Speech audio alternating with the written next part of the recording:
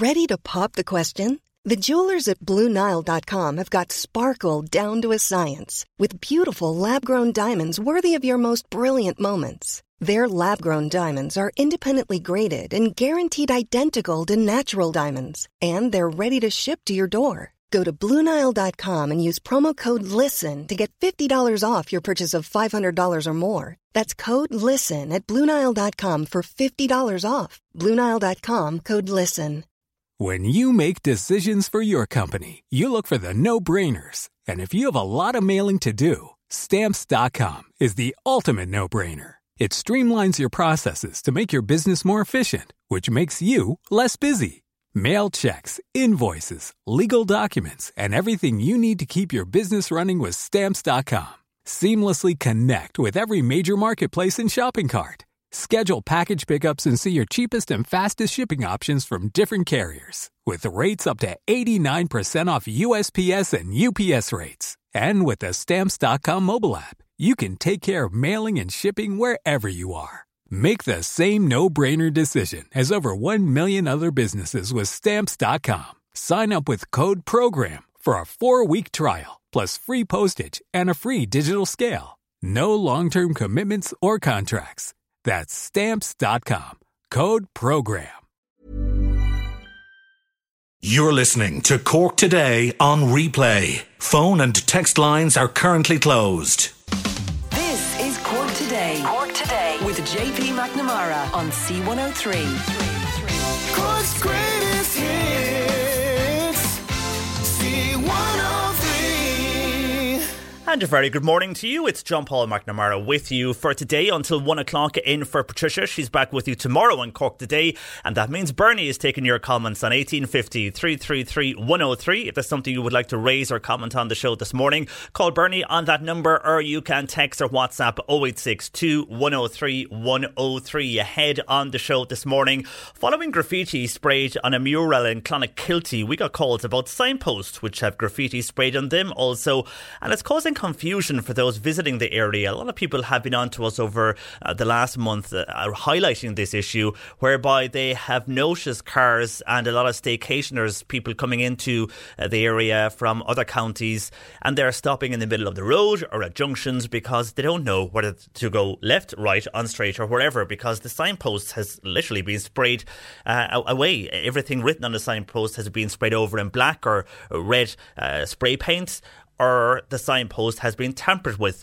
And then when the council were in contact with us about this, and when we were raising the matter yesterday on the situation in Clonakilty, it came out that the council will have to pay out the money themselves to sort their graffiti and that mural in Clonakilty. The same happens with the signposts, because the money to sort out and clean these signposts comes out of the local road budget in the local council area. So if your local road is neglected, this could be one of the reasons, or could be one of the reasons for a delay in filling potholes or sorting out a road surface in your road. So because it's all down to antisocial behaviour, what can be done? And is it unfair that the council have to dip into their pockets to sort this problem out? We'll be discussing with Councillor Kevin Murphy, who's raised this issue. He contacted us yesterday afternoon about this after the situation in Clonakilty. Your views are welcome. And have you come across that on signposts across the county, whereby if there's a sign for a certain area, for example a sign for maybe Clonakilty or a sign for Kanturk, and it's just been spray painted out? Or something I have noticed, now it might not be everywhere across the county, but what I have noticed is if you're driving into a speed zone of whereby you're doing 100k on the road, and then the speed is reducing to 80 and then to 60k, you'll notice that this is where I've seen it in actually was Granagh on the main Cork to Mallow Road and Dromahane.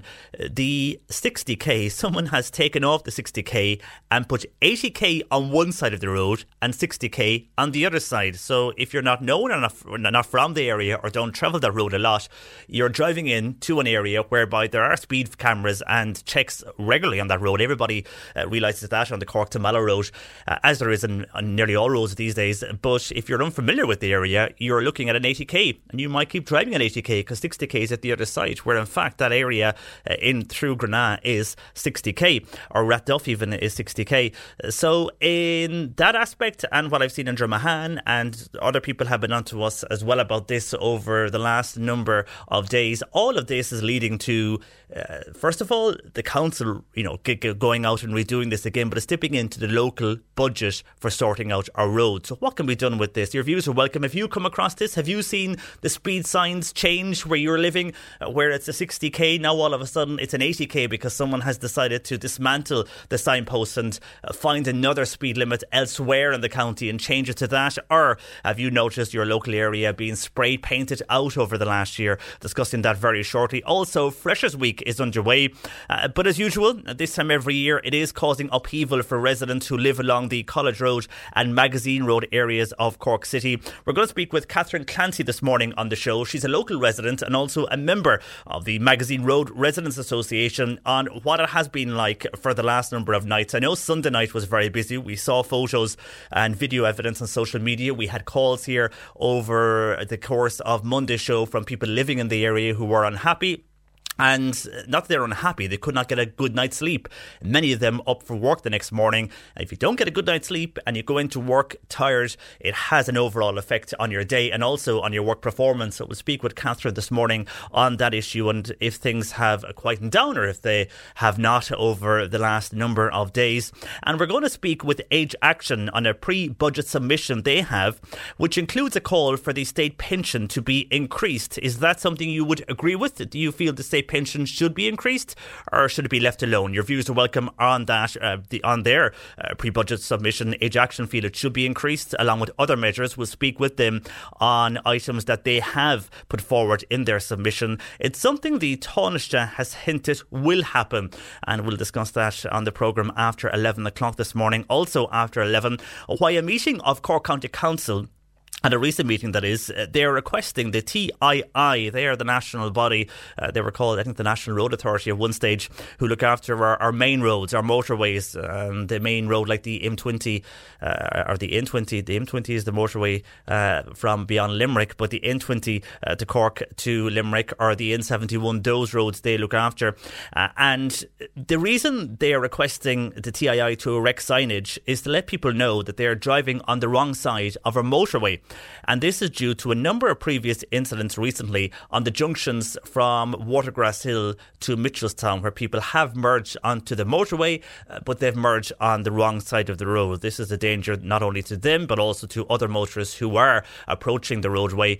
And then you realise you're coming across a car which is on the wrong side. And we've seen accidents on that stretch of the M8 from time to time again, which unfortunately, I mean, it does happen, and it's not only here in Ireland, it happens elsewhere in other countries. But what can we do to combat this from happening and the loss of life in our roads?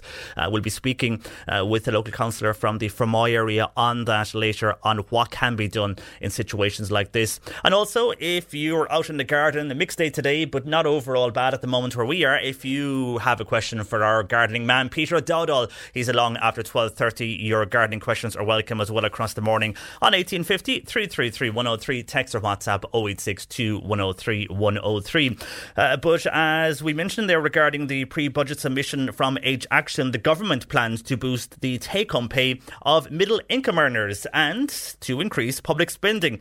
But this could risk an overheating of the economy. This is coming out from the financial watchdog. They're warning this. This is the Irish Fiscal Advisory Council. They have hit out at the government for avoiding the hard choices because they're insisting that there should be tax increases included in next month's budget. They feel a tax increase will be more realistic. But the Taoiseach Varadkar, he has said and he has hinted that the spending on public projects will be prioritised, and there will also be a tax package for workers to ensure that they're not impacted by inflation, which we are all seeing. So we'll have to wait and see what happens out of that budget and if that will come to play. But at the moment, on what the Taoiseach is saying, it looks like middle income earners, who are usually always hit, that they'll see an increase in public spending, that they will see some benefit to this budget. budget. While the watchdog is not in favour of this and staying on politics, of course, we're all aware now at this stage that the Foreign Affairs Minister, Simon Coveney, the Cork South Central Deputy, he is facing a motion of no confidence, and that is later today. It's all going back to something we've been discussing for the last over 2 months or more at this stage, the handling of the Catherine Sapone appointment as a UN Special Envoy.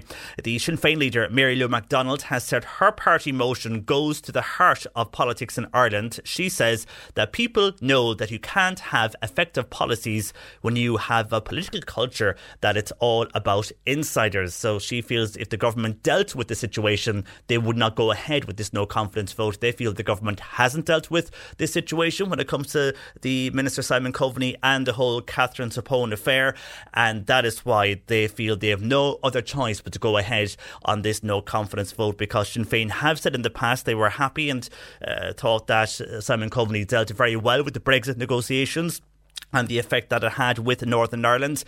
And then Simon Coveney himself has come out yesterday to say it's not his finest moment in politics and he was very embarrassed over what has happened, but because of no action, that's why Sinn Féin are tabling this no confidence motion later this evening, and we'll have to wait and see what will happen with that. I mean, I think a lot of us know at this stage, given the numbers in government, that he will survive that unless there's going to be a number of people within the parties that are in government going against this, but I don't think that will happen. We'll have to wait and see, though. Something we'll discuss on the show tomorrow morning. And while everybody's getting ready for things to return to normal by the way of going out and socialising next month, when we get back to normal by the way of going out to bars and clubs and nightclubs will reopen, it seems that longer opening hours for alcohol licences for museums and galleries are going to be included in a new bill which is going before the Cabinet today, and this bill is on the sale of alcohol. This will see museums and galleries, they'll be able to apply for a licence to open up with the number of places in which people can socialise at night. So it's not all about going to a bar or a nightclub. You could go to a museum and a gallery and have a drink there as well while attending an event at one of those locations. This is coming into a commitment to the Nighttime Economy Task Force report, where they will invest into the economy at night across a number of cities and towns in Ireland, and it's based on an experience they've looked at from the UK. So interesting that we will have more choices when things get back to normal. And a warning here for motorists, and this is something we deal with this time every year as well, and we get various calls from various parts of Cork. Motorists in deer hotspots. If you're living in an area where you have wild deer, you'll be warned to keep an eye out for a surge in deer movement, because it's the advent of the animal rut, or the mating season, as eagle males chase groups of females across roads and even motorways. The Silka deer in Killarney already have begun whistling, they say, which signals their usual animal rut is underway. And I know here in Cork we get calls from people in the Duhallow area, and in the Lisarda area we've got calls in the last few years whereby a deer ran out in front of a car one evening in Lisarda. I'm not too sure if there's a lot of wild deer still in that area, but I know 2 years ago we got a lot of calls from Lisarda on the main Cork to Macroom Road. So just take a note of that if you're driving in the next number of weeks. It's the usual event when it comes to the mating season for deers.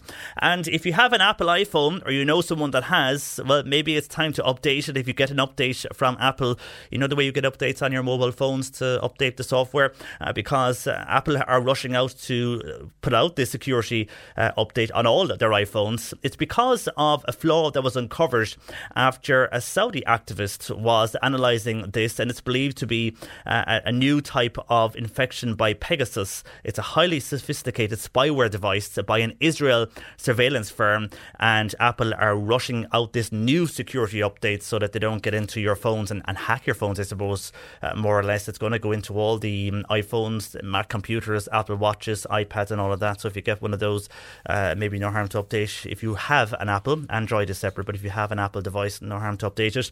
And I'd love to know your thoughts on this, because you would hope that here in Ireland we're going to do something similar. This is in the UK, where big supermarket chains such as Sainsbury's and M&S, they're going to shut all of their doors on St. Stephen's Day, or Boxing Day as it is in the UK. Stores also like Argos and Habitat, they're all going to remain closed so that their frontline staff can enjoy an uninterrupted Christmas break. And this is all in acknowledgement of their efforts throughout the COVID-19 pandemic. So as more and more more large supermarket chains in the UK decide to do this as a thank you for their staff. Do you feel that here in Ireland the bigger supermarket chains should do similar?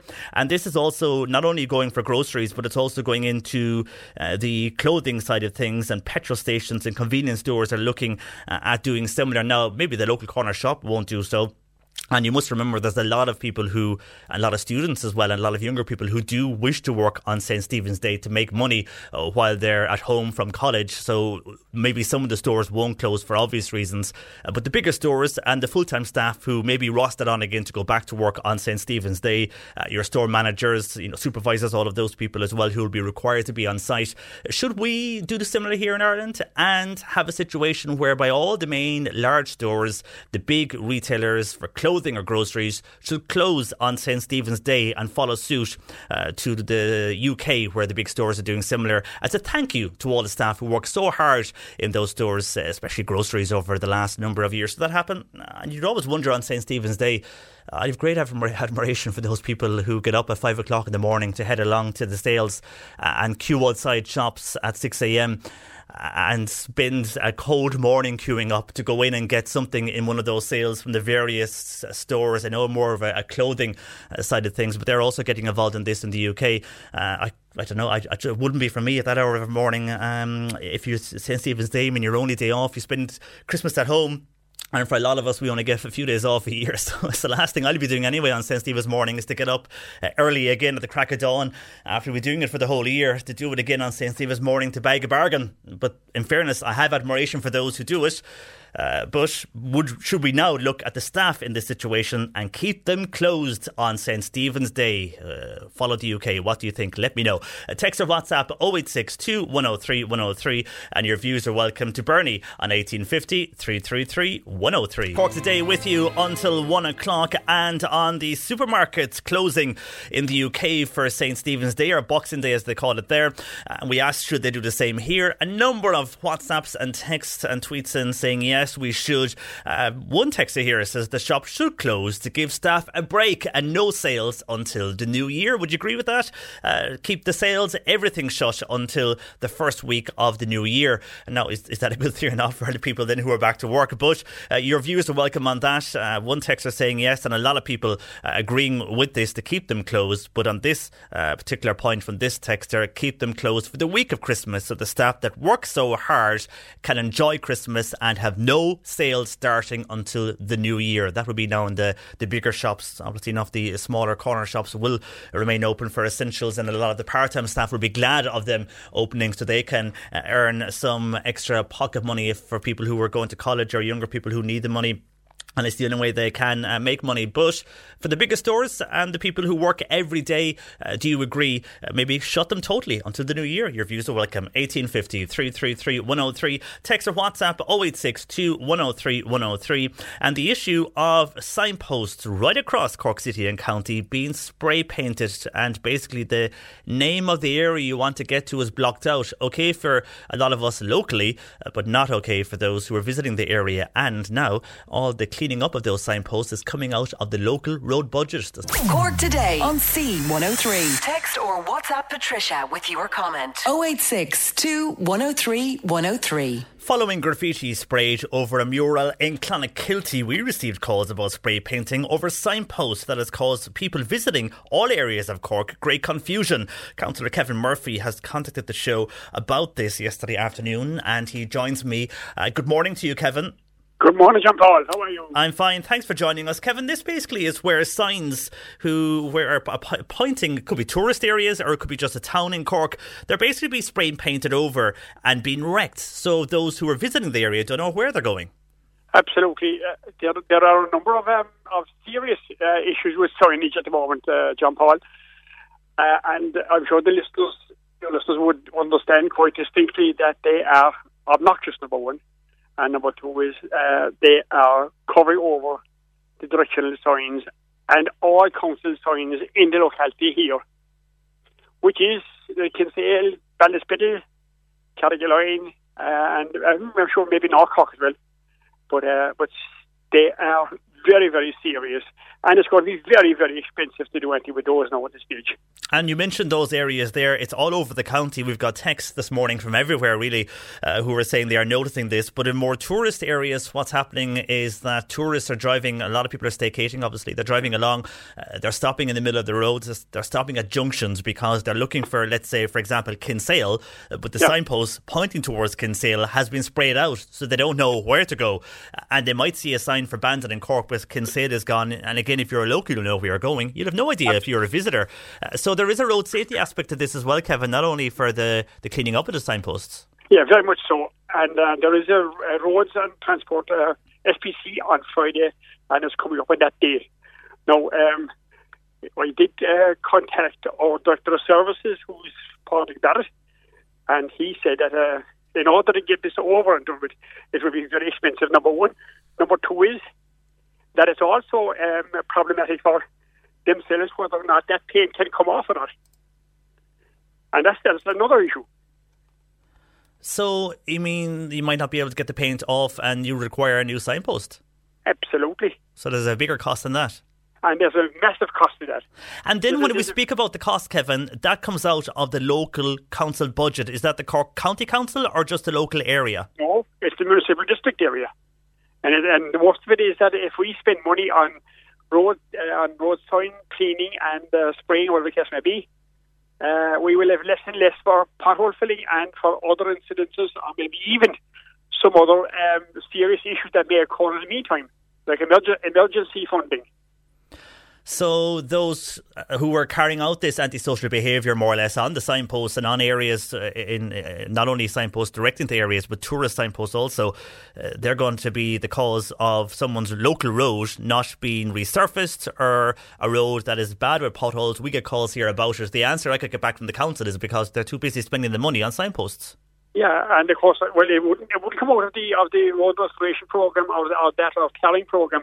But it's something will come out of other incidentals, which we put, miscellaneous, which we need to have that funding available at all times in case of emergencies. But the other side of that would be, John Paul, that it will be expensive from our point of view to identify, first of all, where they are. And really and truly, one guy who was painted over these particular signs was captured, we call him, or he was prosecuted as well. I don't know what happened to him.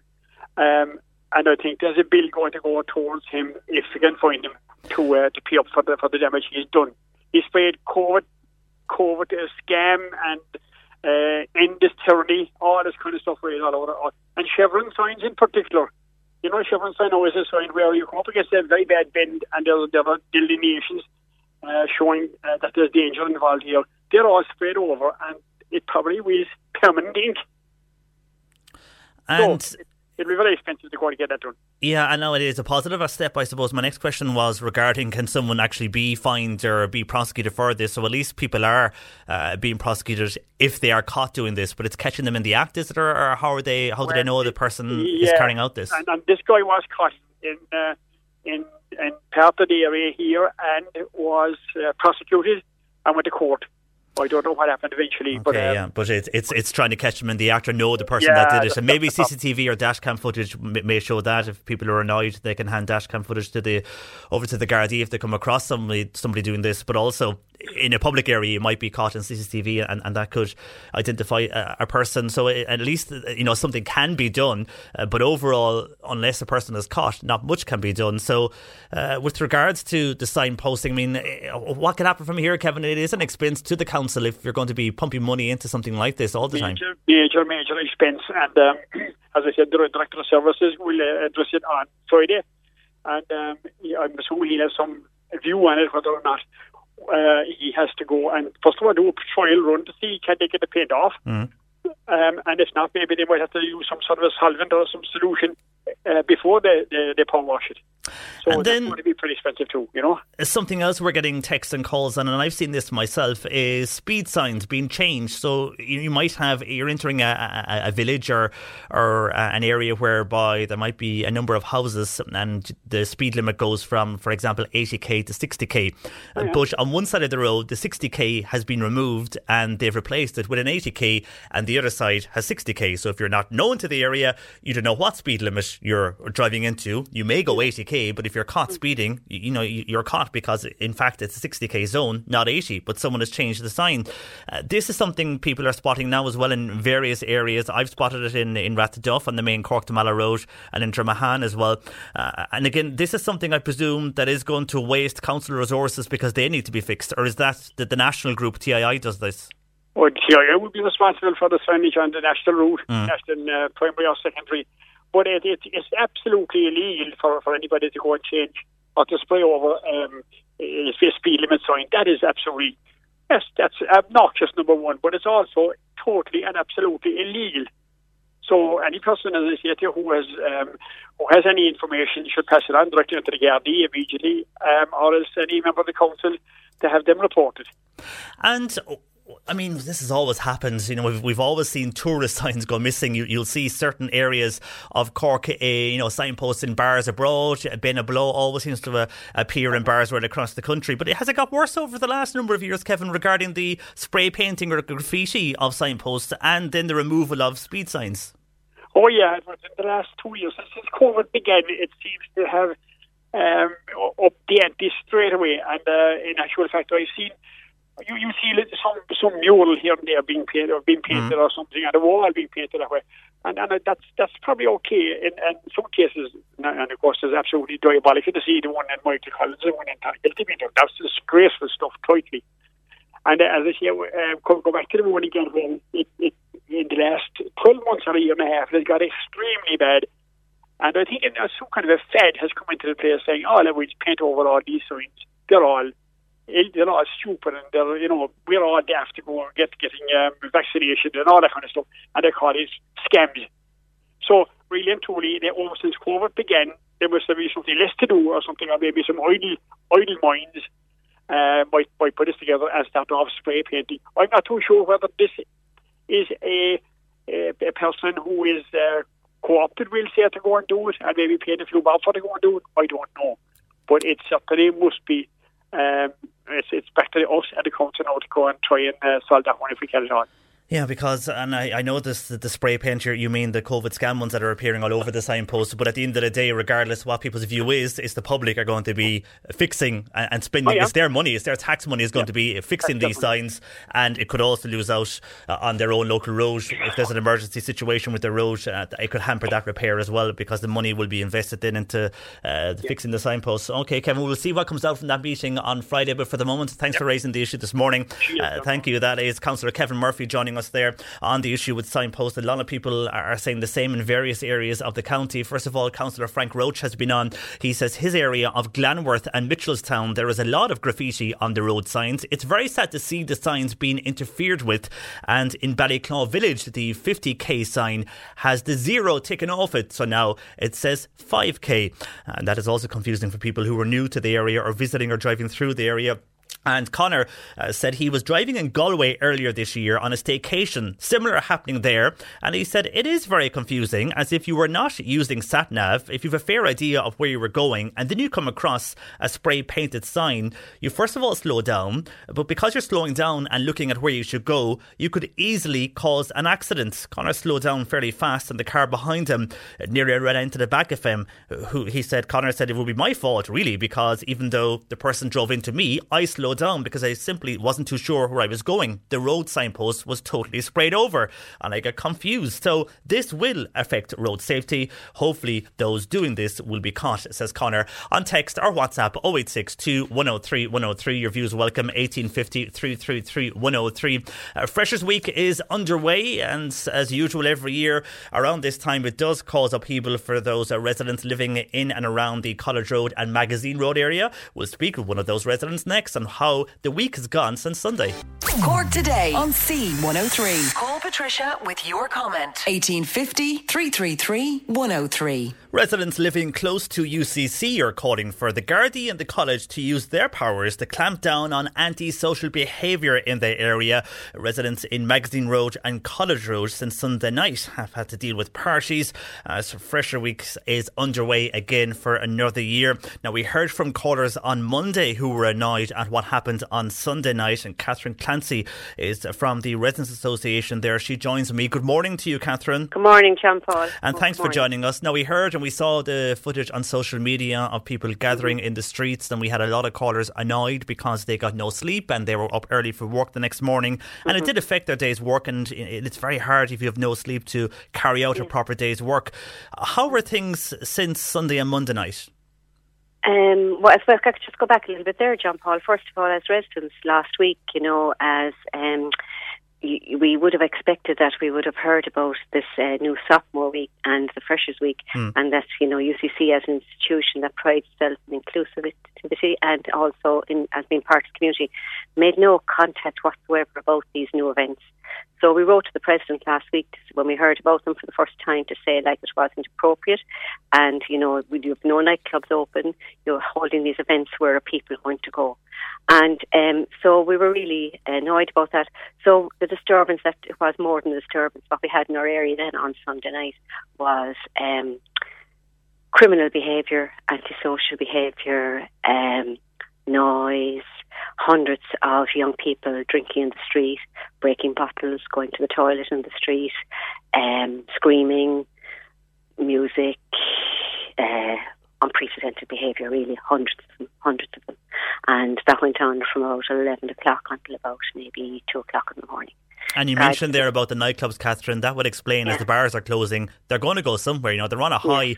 They're in the happy mode after drink. Yes. The bars are closing up, so they are due to go somewhere. So I mean, holding an event like this and the sophomore week you mentioned, which is for those who missed out on last year, you're having a double whammy now for this week and next week. We're having a double whammy, and I don't know what brains are down in UCC. But if they had talked to the residents, these fresher weeks are nothing but antisocial behaviour to us, no matter what they call them. They should be called a week of antisocial behaviour as far as we're concerned.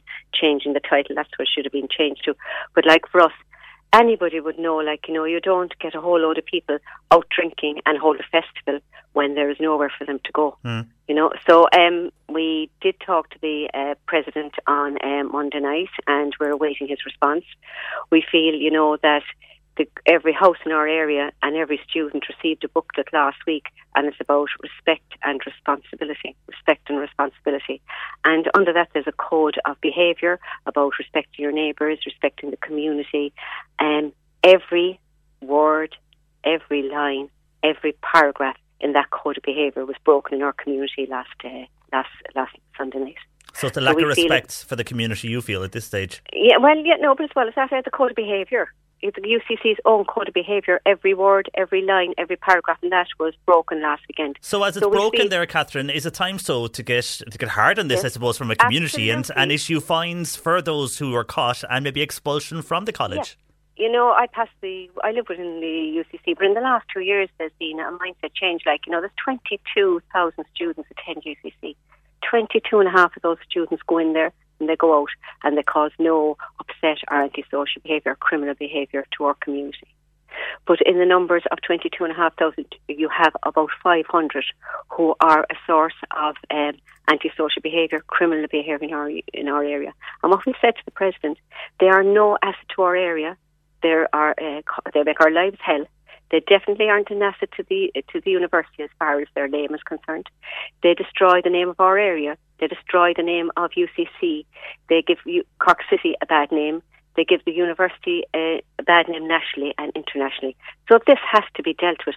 And as far as we're concerned, if you break every word and every line in the act of the Code of Behaviour of UCC, nothing other than expulsion should be the case here. We're looking for expulsions. We're looking for the top people in UCC to take responsibility. They're here under the umbrella of UCC. They have a duty of care to us as residents, and they're not fulfilling that. And you're still waiting for them to come back to you? We are waiting. We've outlined that, and we're waiting for the President to come back. And also we have been on to the guards, because we have fantastic community guards. John Paul, you might all hear talking about them here. They're fabulous. They got us through COVID. They minded us. They protected us, and they made our lives, very easy during COVID. But what we really need is an instruction from the head of the Guards and our legislators as well. There's a soft touch approach when it comes to criminal behaviour, antisocial behaviour by students. Not alone here, but we see it in Limerick as well. That has to change, and students are not getting the message, and there'll be no reason for them to get the message, because they are not in the behaviour that was in our area last Sunday night. If it was in any other community, and rightly so, there would have been fines issued, there would have been arrests, and there would have been ASBOs issued. There wasn't one fine issued in our area. The Guards came, they moved them along. Moving people along is not a policing solution to the ongoing problem in our area. It needs to be thought out, and it needs to be done in such a way that it won't repeat. And because I knew I was going chatting to you today, I did take a drive up to that part of the city last night. And this was between 9 and 10 o'clock, so it wasn't later. First of all, the city centre, because I think of COVID, I haven't been driving in the city centre or in the city centre late at night. It's looking stunning with all the lights and everything, I must say that. But as you're driving into the city, it's noticeable there's a lot more student activity around, which is great to see in the city centre and great to see the life back in the city centre. But as you go up then towards where you are in College Road and Magazine Road, yes, it is busy. What I did notice, obviously the footpaths are busy with students out and about and heading to the bars at that stage, or to the local shops and off licences for drink. I did notice a lot of Gardaí in the area, but also have you community, it seemed like at the back of their signs, community support. They're volunteers with UCC. And, after Monday night, there were more guards, or after Sunday night, there were more guards put on duty in the area. But so that has made a difference on Monday and Tuesday night. But it shouldn't take our extra guards to bring proper behaviour of students into our area. Do you know what I mean? Yeah, and there was a good few there last night. Yeah, there was a good few there. I mean, you're right. You're taking them away from something else in the city to be driving around College Road and Magazine Road. Dealing with people who don't know how to behave. I mean, in the end of the day, these couple of hundred young people, they've come from neighbouring parishes, they've come from Ballincollig, they've come from Ballydehob, they've come from East Cork, West Cork and other counties. They would not behave in that manner in their own area. So how dare they come into our area and behave like this and have no consequences? We are pleading with the head of An Garda Síochána, with the president of UCC, to take action that will give us back our communities. We deserve, these are established communities going back generations, and we're being forced out. That can't be right. It can't be right. And if we go, you end up with other areas around, like what you have in UCC there, where all the residents have left. The guards are getting no phone calls. These are areas now that look like areas of deprivation around the environment of UCC, and they are far from areas of deprivation. They are areas that have incomes of at least about 40,000 a year by landlords who don't manage these properties. And another body that has really isn't doing its job is the RTB, who are given the actual responsibility of enforcement to do with registration of rented properties, which is the law from 2014. 2 out of every 3 properties in our area is not registered with the RTB. So the landlords, not alone do they comply legally, and they don't look after their properties, and there is no enforcement whatsoever from the RTB. We're being let down by a lot of people. Yeah, well, it seems that way by those that are supposed to be in power. But, I mean, OK, we have the Gardaí out now a lot more over the last number of days. But are you hopeful that this can continue into next week? Because you're going to have this Sophomore week, which is going to be basically another week. We're waiting on the President to come back to us now. Esther, we've no consultation about this, not alone Sophomore week, but the second week then of Freshers Week. We thought the Freshers Week should be cancelled, and even if I was to be reasonable, we don't want it. But from a reasonable point of view, like even if it was on the 22nd or the 20th of October, when the nightclubs are open, no thought out, no care. Like we did suggest to the President that maybe he could open the grounds of the university at 11 o'clock and leave them come in there. And how would he like to come out to an area that's damaged in the morning? That's the reality. Like they planned this without any thought or consideration for our duty of care to their neighbours. And while this is happening this year and last year, was it always this bad if you go back maybe 20 years ago? Or how has it got to this stage? When is the last time it's got this bad? 2 years ago, I suppose, at the start of COVID, things changed for us. Okay. And, that booklet that UCC gave out, Respect and Responsibility, they gave that out 3 years ago and it made a huge difference. there are a cohort of students that are not listening, aren't getting the message.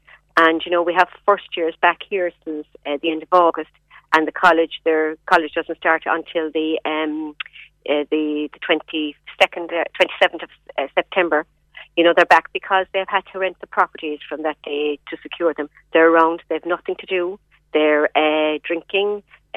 Saw some of them on my way into work this morning. They're just heading home, and there I see the good students, the 21,500 of them, heading into college, doing what they're here to do, enjoying it's not all the students that's on there. It's only a minority, and then a lot of people that do go along might not even be in college. They might have friends in college, and they will gather because they know there's a night out, and a lot of them then will be in other colleges as well, not just UCC.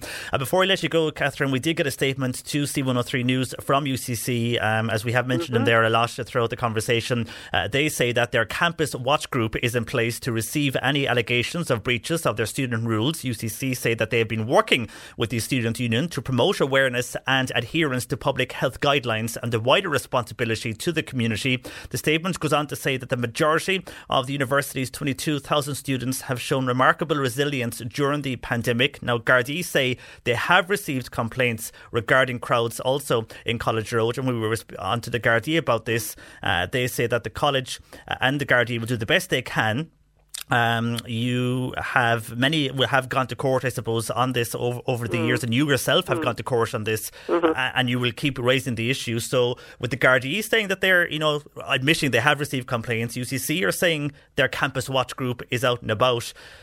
Yes, but I think we're just listening there now for the first time to that statement from UCC. What they say is that that their campus watch team will receive complaints. Their campus watch team are out on the ground. They can see what's happening. It's up to UCC to follow up. It is not up to us, the residents who haven't got a night's sleep since Sunday, to get up all night and to walk around the place and to be bringing that report. They got the videos of last Sunday night. They got them. And they have their community people walking around all night. It's up to them to gather the information, mark the houses where the party is, and for UCC to implement their code of behaviour. It's a cop-out, that reply. Well, hopefully, Catherine, what happens won't happen again for the rest of the week and for next week. There is a lot of Gardaí there. We need long-term solutions. That's exactly what you need at this stage, yeah. You do need it long, because you can't go on and others in this situation. Everybody knows the weeks will come around again of something else happening, and you can't wait for one night or 2 nights of disturbance and then for the other people to come out. And we have wonderful neighbours, JP, and we have a wonderful community, and it's an established community going back generations, and that is being ignored by our neighbours, UCC. No impact statement done by a university that has increased from a couple of thousand to 22,000. No impact statement from a university that teaches these things on the impact of the growth of that university on an established residential area. That's how much consideration they give to our area. Well, we'll have to wait and see if they come back with further on this. And again, those that go out and party are not all just going to UCC. They're going to many of the other colleges, and I say a lot of them not going to college. Well. We are following up with the RTB as well, with the landlords where these houses where the parties are taking place. Okay, Catherine, for the moment, thanks for joining us. Mind yourself. Parents of the county who have young people coming into the area, where most of them say we welcome them, we wish them well for the new term, the 21,500 of them. But for those, just a reminder to their young sons and daughters, they are coming into an established residential area, and to respect it. And beware of that. Okay. All right, Catherine, for the moment, thanks for joining us. Bye-bye. Take care. Bye-bye. Catherine Clancy there, a member of the Residents Association on Magazine Road, and lives in the area obviously enough as well on what's been happening there for the last number of nights. Your views are welcome. 1850 333 103. Text or WhatsApp 086 103 103. Hey, we're with you until 1 o'clock, and our lines are open. Bernie, taking your comments across the show on 1850 333 103 by phone. You can text or WhatsApp 086 103 103. Shortly, we're going to be speaking with Age Action on their pre-budget submission, which includes a call for the state pension to be increased. Now, this is something the Taoiseach has hinted will happen. We'll discuss that shortly. And on that, when we mentioned that earlier on in the show, a number of calls in about the state pension and what should happen ahead of the budget regarding the submissions from Age Action and others, but what they should do with the state pension at budget time. On this, Emma on WhatsApp says, I do agree with the state pension that it should increase. My own parents are on the state pension, and I feel with the cost of living increasing and as they worked all their lives, they deserve this. However, what about the likes of me, a mother in her early 40s? Both me and my partner work. We have 2 kids. We're up early every morning at 5:30 a.m. to ensure they are ready to go to the childminder and that everything is set for the day ahead, that lunches are packed, that our own lunches are packed for work, and that we have everything in place for the day ahead. And then after work, once I leave work, I'm back then to collect them from the childminder at around 4:30 or so. It all works out okay and we're used to this routine now, but on a Friday I am totally drained, and for the wages I get, I wonder, is it worth it all? Could companies give employees a pay increase? I know it's tough with the pandemic, and while I welcome the state pension increase, I would love something similar if companies would consider this for their employees as well, because we are finding it tough at the moment. That's coming in from Emma on WhatsApp to 0862 103 103. While Tony is in Newmarket, Tony says Bertie Ahern promised that the state pension would be €300 per week by 2012, but it's still only €248 per week. The cost of living has gone through the roof and the pension needs to have a decent rise this year. It has not gone up in 3 years. 2018 was the last time pensioners got anything in the state pension, while TDs have given themselves €200 per week of a rise in the last 2 years, says Tony in Newmarket. And on text, a person says, don't pensioners and people on social welfare have enough? Hardly encouraging the well-bodied people back to work. Let's just sit at home on a nice social welfare pay rise. It's madness, says that person on text. Just some of your views coming in on the state pension that we'll be discussing shortly. And on the Sapone affair and the no confidence vote in Simon Coveney, and that is happening later this evening. I just see there in the last number of minutes as everybody is returning to the Dáil, the group People Before Profit. Paul Murphy has come out and he says that the no confidence vote in Simon and Coveney and the government that they will vote in the no confidence vote tonight. So they're voting no for that tonight. That's just coming in there, and I'm sure many expected them to do that anyhow. And we'll have to wait and see on that vote. And I think many people who are watching this will realise the power of the 3 parties in government, and that more than likely Simon Coveney will pass that vote of no confidence unless those within Fine Gael, Fianna Fáil or the Green Party do otherwise. On that, Finbar in Ballincollig says they are saying that Simon Coveney made an honest mistake now and that he is sorry, but Finbar says if he made an honest mistake and drove the wrong way down a one-way street, he would still be expected to pay the penalty. So he feels Simon Coveney should be too, says Finbar in Ballincollig. And Christy is in Timpinglanton. Christy says, it is in my opinion, says Christy, that the parachuting of Catherine Sapone to the UN position was meant to be used by Fine Gael to keep her in the limelight and act as a launch pad to contest the next presidential election for them.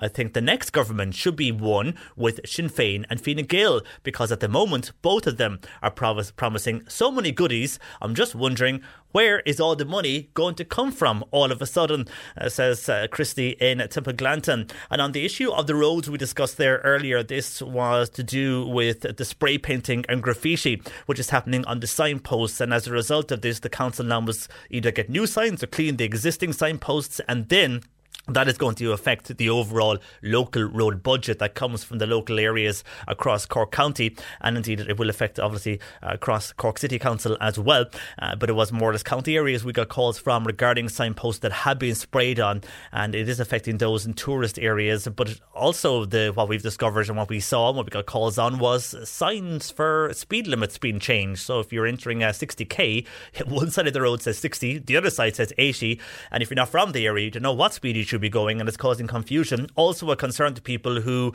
if they're driving on a road where you have speed cameras and they feel that they've been caught because they were going 80 or they were going 70 maybe, but the sign said the limit was 80k, when in fact it should have been 60 because somebody is changing the actual speed limit signs. And again, if you're from the area, it will make no difference. You'll be used to the area. But if you're not a local, or if you're just visiting the area, it is confusing. Well, on this, listener says, "Hi JP, about the graffiti on those road signs. I live in North Cork in a rural location, but nobody here ever takes notice of the speed limits on this road. And is it not right to deface signs for sure? But what happens maybe if the tractors are cutting the hedges? They could knock the signs down too. And that could happen. And if they do, they're more than likely a lot of those that do that will try and put up the sign or let somebody know in the area, or let the council know that has happened. And a lot of that is a mistake. And there's no harm in what's happening here is on purpose. People are spray painting the signposts, or they're taking down a speed limit sign and changing it for another speed limit, so it's causing confusion. Whereas if a tractor hits a signpost by accident, that can happen, but it's an accident. It's not on purpose either, and it's more the signs being damaged on purpose is what the council are annoyed with, because that is then eating into the local budget for emergency repairs, which could affect the repair of a road. Michael is in Mallow. He wants to know, is the road tax going to Dublin? Because the Cork roads are an absolute disgrace. We should all be driving tractors as the roads are not fit for our cars. Well, we do know that it goes into a more or less a national pot and then it's separated out. We have seen, and we only discussed this a few weeks ago, that the roads, when it comes to rural roads and smaller roads, that the counties of Cavan and Monaghan received a lot more than Cork County did. And given the size of Cork County, there was a lot of people asking questions about that.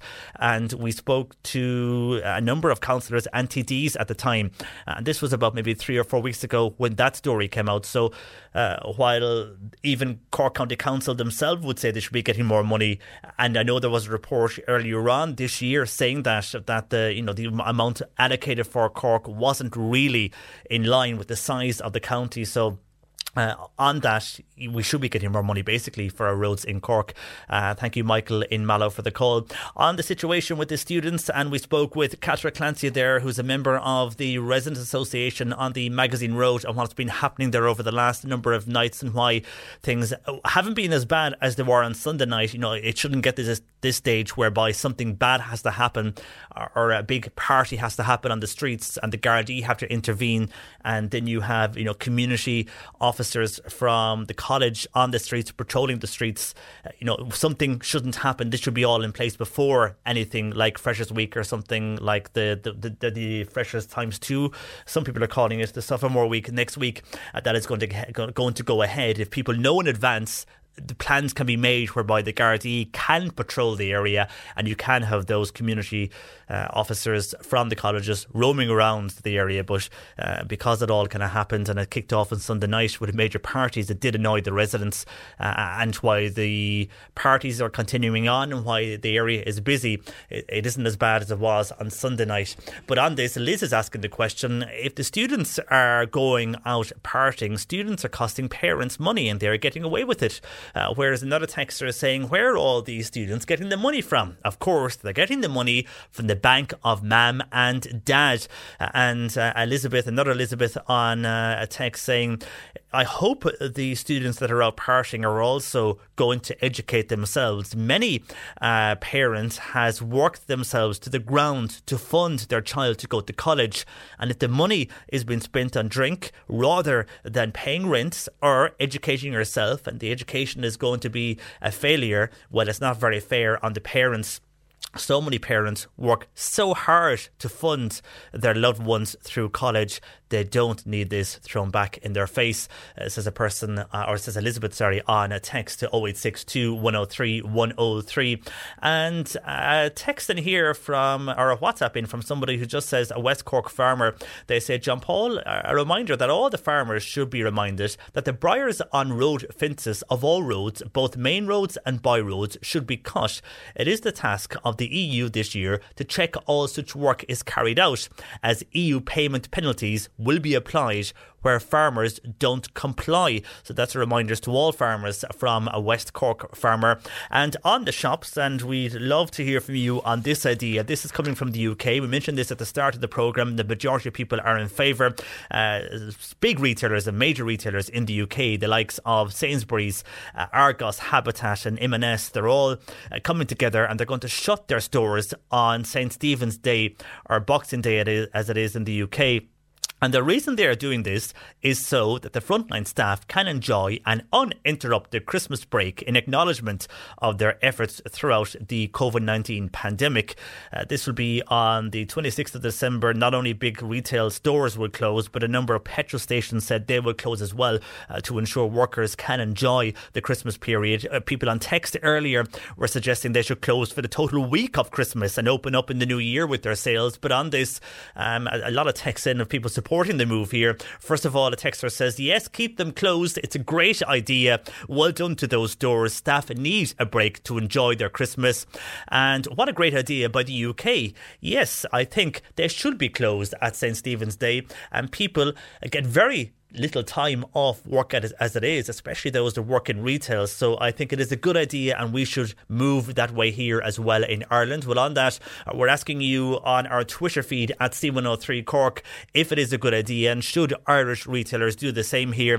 At the moment, we have 91.7% are in favour, 8.3% against, but the majority of people, over 90% so far in that poll on Twitter. You can vote on that still for the next hour. Just go along to our Twitter feed at C103 Cork to get involved on that on Twitter. But over 90% in favour anyhow for the moment of the stores staying shut on St. Stephen's Day to reward staff for working non-stop across the pandemic. Your views are welcome. 1850 333 103. Text or WhatsApp 0862 103 103.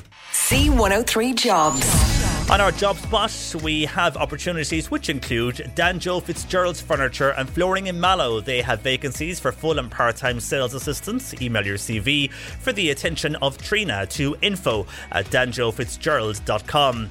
Cronin Centra have full, part-time and flexi-time positions available in all three locations in Ballylickey, Leap and Union Hall. You can send your CV to cronins.foodstore@gmail.com. And the Avondhu newspaper in Mitchelstown require a sales agent. You can email your CV to editor@avondhupress.ie, marked sales position in the subject line. These jobs and indeed more, they're online now. Just go to c103.ie/jobs. You're listening to Cork Today on replay. Phone and text lines are currently closed. Cork Today on C103. Text or WhatsApp Patricia with your comment. 0862 103 103. The government is looking to make a number of changes to the state pension in the upcoming budget. Social Protection Minister Heather Humphreys says an increase on the €248 payment is one of her priorities. Age Action is calling on a €15 a week increase in the allowance next month. And Celine Clark joins me from Age Action this morning. Good morning to you, Celine. Good morning, John Paul. And thanks for joining us. Everyone accepts the cost of living has increased, and by increasing the state pension, it will make the current living costs hopefully bearable by some bit. So that's why you're looking for an increase of €15 a week in the budget next month. Exactly. We are looking for a €15 increase because there hasn't been an increase in the state pension for 2 budgets.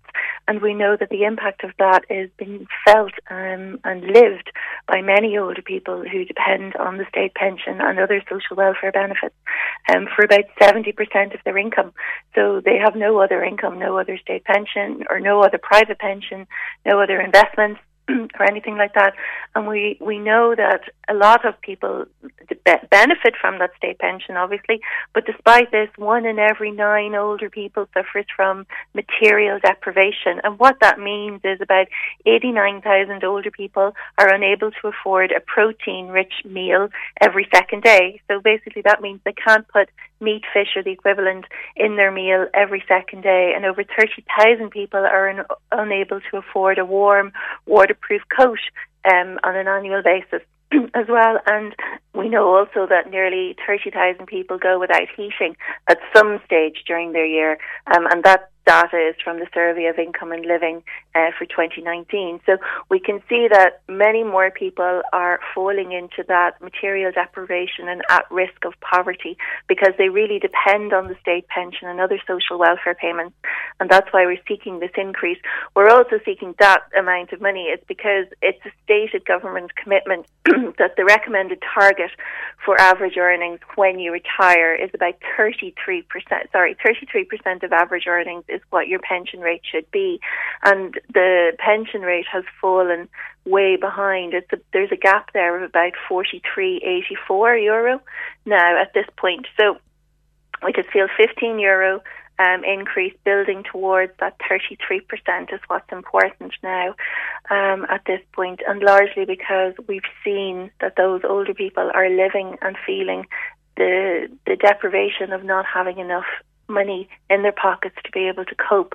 We saw that particularly during COVID-19 when there was no additional income support for older people who then had to stay at home. They weren't, getting a meal with another family member maybe, or getting out to the daycare centre. They had to stay at home and pay for fuel more, and the fuel allowance is one of the key social welfare benefits in the social protection system. But we know that nearly 70% of people who are on the state pension don't get the fuel allowance. So would you like that to be widened when you were speaking there about energy costs, which are going up? And again today, another energy provider has confirmed they are going to increase their prices this winter. And because of carbon taxes also, if you put everything like that into it, fuel allowance, does it need to be looked at also by way of an increase, but widening the band for fuel allowance? Yeah, exactly. So we've asked for the fuel allowance to be increased in terms of the amount of weeks that's available, but also to widen the eligibility criteria for it because it's really narrow. Lots of people think that the fuel allowance is only for people that are on the state pension, but it's across people across the whole social welfare system are potentially in receipt of the fuel allowance. But we know that nearly 70% of people that are on the state pension don't get it, and they're falling through the cracks. And we know from a survey that we did of older people who are members or stakeholders that fuel is one of the key issues for them. So whether it's the home heating or putting petrol or diesel in their car. And it's particularly an issue for people that live in rural areas where they don't have access to public transport in the same way as we might do in an urban area. They have to have a car. The insurance is going up. The fuel is going up to run the car. The fuel is going up to run your home heating. And there's just no bandwidth there to cope with that. Especially when the state pension has stayed static over the last 2 years. So it is time now for a government to really make a significant intervention in the lives of those people and to address that inequality that exists in the experience of people that are living in vulnerable situations. And the state pension is the bedrock of our social protection system, and it's recognised, thankfully, by the Minister that it is the bedrock, and it is now something that needs to be brought in line with stated government commitments and policy to bring it up to the 33% of average earnings. But we also need to triple lock it to make sure that it doesn't fall behind average earnings. And what we really mean to say here is that if we could depoliticise the state pension so that it doesn't become a bun fight every budget, and people then would have certainty and security about what their income is going to be year on year. Ireland is kind of unique within the EU in that it sets its state pension every year through the budget system, as opposed to having a benchmark that protects people. And as I said, that gives you an idea then of what you're going to be living on next year. It helps you plan, it helps you budget, importantly as well, and it helps you kind of figure out, well, how do I spend the limited amount of money that I have? Most of us have a limited amount of money, and we all have to figure out how we spend it. But when you're on the state pension, then you're dependent on a political system to determine what it is you have in your pocket year on year, how you're going to pay your bills, how you're going to maybe, buy a birthday present for somebody in your family, or do something additional that you might want to do other than just keeping above the poverty line and living frugally. And that drives huge issues then in terms of mental health, but also in terms of negative health outcomes for people as well. So it's a bit of a vicious cycle, and we all know at the household level that that's how it works. And so it is important now that we take these. Ready to pop the question? The jewelers at BlueNile.com have got sparkle down to a science with beautiful lab-grown diamonds worthy of your most brilliant moments. Their lab-grown diamonds are independently graded and guaranteed identical to natural diamonds, and they're ready to ship to your door. Go to BlueNile.com and use promo code LISTEN to get $50 off your purchase of $500 or more. That's code LISTEN at BlueNile.com for $50 off. BlueNile.com, code LISTEN. Planning for your next trip? Elevate your travel style with Quince. Quince has all the jet-setting essentials you'll want for your next getaway, like European linen, premium luggage options, buttery soft Italian leather bags, and so much more. And it's all priced at 50 to 80% less than similar brands. Plus, Quince only works with factories that use safe and ethical manufacturing practices. Pack your bags with high-quality essentials you'll be wearing for vacations to come with Quince. Go to quince.com/trip for free shipping and 365-day returns. When you make decisions for your company, you look for the no-brainers. And if you have a lot of mailing to do, Stamps.com is the ultimate no-brainer. It streamlines your processes to make your business more efficient, which makes you less busy. Mail checks, invoices, legal documents, and everything you need to keep your business running with Stamps.com. Seamlessly connect with every major marketplace and shopping cart. Schedule package pickups and see your cheapest and fastest shipping options from different carriers, with rates up to 89% off USPS and UPS rates. And with the Stamps.com mobile app, you can take care of mailing and shipping wherever you are. Make the same no-brainer decision as over 1 million other businesses with Stamps.com. Sign up with code PROGRAM for a 4-week trial, plus free postage and a free digital scale. No long-term commitments or contracts. That's Stamps.com. Code PROGRAM. Steps with Budget 2022 and address that really growing inequality that's existing in our pension system. And you mentioned there about the fear that people have when it comes to spending money on an annual basis, and we touched on the energy costs, but also groceries are increasing, and a number of people are agreeing with you why they need an extra amount in the budget is because the inflation, which we're all hearing about, is going up, and the cost of groceries are going up, so they'll need that to whatever increase they get. Many people will feel it will be gone again on the increase in groceries, which they're noticing over the last number of months, and that is due to continue, unfortunately. And something else in your pre-budget submission, Celine, this I think is a good one. This is to do with providing supports and improve digital literacy among older people, because every company now is going online, and more will do so following this pandemic, because it's basically saving them costs. They can have less people working in a call centre and they can process more stuff online. So we all have to get up to speed with the web, and you're encouraging classes in local areas so people who maybe are afraid to go on the internet won't be afraid, and it's another learning curve. Yeah, so Age Action runs a program called Getting Started, which provides free 10 hours of tutoring to older people who want to learn something about the internet or how to use their phone or whatever. We had been doing those classes virtually during COVID, and we're moving, thankfully, back into in-person classes soon. But some of that money, the funding that we get and other organisations get for that is under the Digital Skills for Citizens programme, and we believe that needs to be expanded and maintained as well. But we also feel that, so that's to provide people with skills, but we also know from our work, and everyone recognised this during COVID, being able to afford a digital device and keep it up to date and pay for broadband is a considerable cost, particularly if you rely on the state pension. So what we're asking for is a new communications allowance to be developed that will provide support for people who need to get access to digital devices. And you're quite right, private sector is moving most things online, and that means, you can get them quicker, you can shop around online, but if you're not online, you're not able to avail of those discounts and that kind of, variety of things as well that you can get. But also public services are going online too.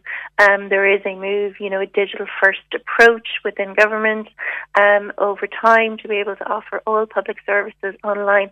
And it's really important that we remember that not everybody is going to get online. There are a group of people who are in the over 70 cohort that have never been online, They're really difficult to reach, and they also should not have to get online if that's what they don't want to do to access public services. So there's a huge amount of work to do there for digital inclusion of people, both in terms of being able to support people to learn if that's what they want to do, to provide some income support for them through an allowance, such as communications allowance, so that they can afford the access to the device and the broadband. But also we have to be really mindful that not all public services should be exclusively online. It drives huge inequality of outcome for many people, and I think anyone maybe that tried to renew their driving licence during COVID will have found great difficulties because the service was almost exclusively online. That's only one example. Yeah, true, and it caused a lot of problems for people who were ringing us here to see if we could help, but everything was online. There was no one physically in the offices, but again, that was, I suppose, a situation out of their control. But I get what you're saying. If everything went that way, then a lot of people would have no way of going about renewing, for example, a passport or driving licence. Finally, Celine, just going back to the state pension, this is something I've seen in the papers this morning as well, and it's a financial expert on the proposed changes to the state's pension scheme. This should allow workers to retire early. This is coming from a draft commission on the pensions report, and it says that workers who take time out to provide care, that they will receive up to 20 years of accredited contributions. That's something you would welcome there from Age Action, I presume. So it's something that so a credit for people who have been caring is really important. Currently it's capped and it's inadequate, basically. So the cap on it doesn't really reflect the amount of time that people spend caring, and this is particularly affects women, although there are men who care as well, and we know that, but the majority of caring has been done historically by women as well. So there are plenty of women, unfortunately, who are coming to retirement or are in retirement now, and they don't qualify for their full pension purely because they were providing a service to their family and their community and ultimately the state by looking after somebody. So it's really important that that cap reflects the lived experience of people, and we feel there is a bit more work to be done there in understanding the detail of the Pension Commission's recommendations. We look forward to the publication of the report by the Minister and to engaging then further with the recommendations of the Commission and public representatives, and indeed making sure that all voices are heard and any decision that's made on pension reform, including that allowance, reflects, as I said, the lived experience of people. There needs to be much more consultation with people done on this. We know that, there's lots of people at home that are really busy still caring for maybe adult children and parents, and to be able to engage in the conversation about what kind of pension they're going to be eligible for is very difficult for people, and it needs to be done in a way that allows them to engage, have their voices heard, and their situation considered properly. Very good. Well, we will wait and see what the final outcome of that with that report is. It's a draft commission at the moment with regards to the pensions report. Just a WhatsApp that has come in, Celine, before I let you go. This is from Mossy, who says, can you advise Age Action to build more retirement villages? Now, I presume it's to advise on the building of them. You don't build them yourselves, but like there is in many areas of Cork. Now, these retirement villages, they're ideal for older folk and generally safe from robbery out in the country, and the vacant older folk homes could be sold or rented to young families. It could be a win-win for everybody. Is that something you would like to see if it was able to work out for everybody? And everybody would be in favour of going into one of these, but if people were? Well, I think your caller there, the texter, is hitting on a key point here. It's about choice. So there aren't enough choices, age-friendly choices for people who may want to move into a different home or what they call right size. So options need to be there, and we need to, in this housing plan, we need to think about building homes that are for our life cycle, and that they're in communities that are in our life cycle as well. So most people want to age in place, and that means either aging in the home or at least in the community that they've built their lives. So any sort of retirement villages or any options for people to right-size their home, to make changes to their home, needs to be reflected about what they want to do. So there's no point in having them build miles outside the town if, ideally you're from the town and you want to stay in the town. Equally, building them all in urban areas and not having any sort of spots for people that want to live rurally, because in the community that they've grown up in and they've raised their children and their families and they've worked in, that's not right either. So there is something that needs to be done there, and it is about responding to the needs, creating age-friendly communities for all of us to be able to grow older and age well in the community in which we've built our lives and continue to contribute. That's one of the key things we have with Positive Ageing Week from the 27th of September to the 1st of October, is about reconnecting our communities by reframing our attitudes to ageing. So we need to rethink about how we think, feel and act about older people, and also about how we want to age. Okay, Celine, we'll wait and see what comes out of the budget next month. But for the moment, thanks for joining us this morning on the programme. That is Celine Clark joining us from Age Action. Cork Today on C103. Call Patricia with your comment. 1850 333 103. Cork County Council is to ask Transport Infrastructure Ireland to introduce greater safety measures to cut down on the number of deaths caused by people driving the wrong way on motorways in this country. The motion was put down by Councillor William O'Leary at a meeting at Cork County Council on Monday last, and William joins me this morning. Good morning to you, William. Good morning, John Paul. And this is something that has happened locally on the M8 motorway. This is the Cork to Dublin motorway between the junctions of Fermoy and Mitchelstown and Watergrasshill, Rathcormac and Kilworth and the likes. And we have seen accidents, unfortunately, due to this very reason. Yes, I suppose over the last number of months we have seen two accidents nationally.